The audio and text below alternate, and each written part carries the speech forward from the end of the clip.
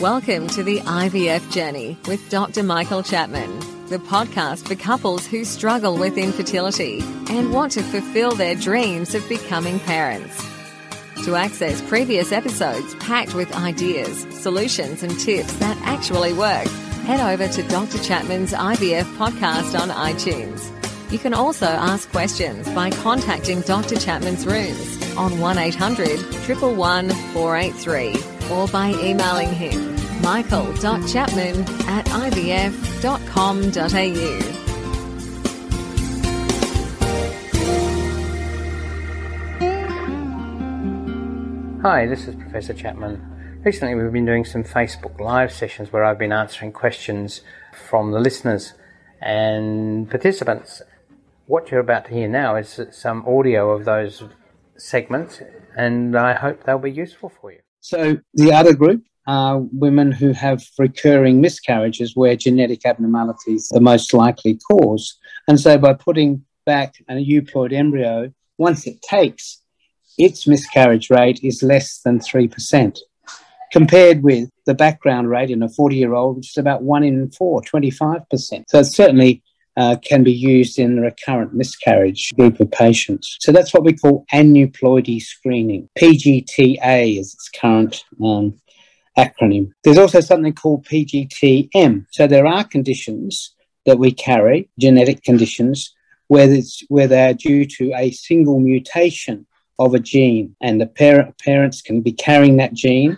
They may be mildly affected themselves, or depending on if it's a sex-linked disease, it may be that they're not affected, but their son is. And what I'm thinking of there is haemophilia.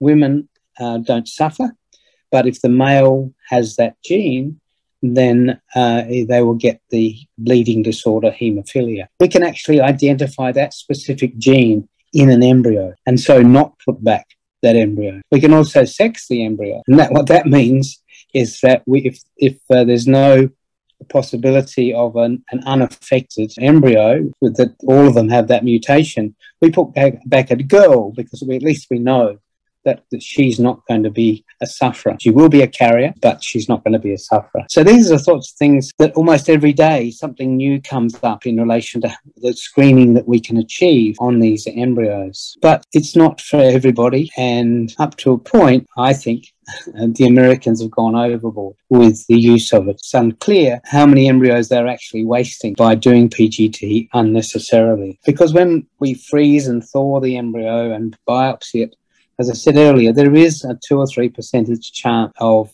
losing a good embryo. So we're cautious, and that's the way to go. So if you are having problems with IVF, having multiple failures, it may be that you should find a centre that has a good PGT service associated with the laboratory, because they may well help you get pregnant. And don't forget that you can access all the previous episodes by going to our website www.theivfjourney.com and select IVF Journey Podcast from the navigation menu.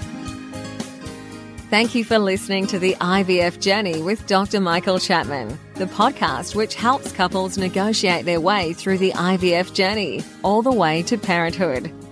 You can also ask questions by contacting Dr. Chapman's rooms on 1-800-111-483 or by emailing him michael.chapman@ivf.com.au.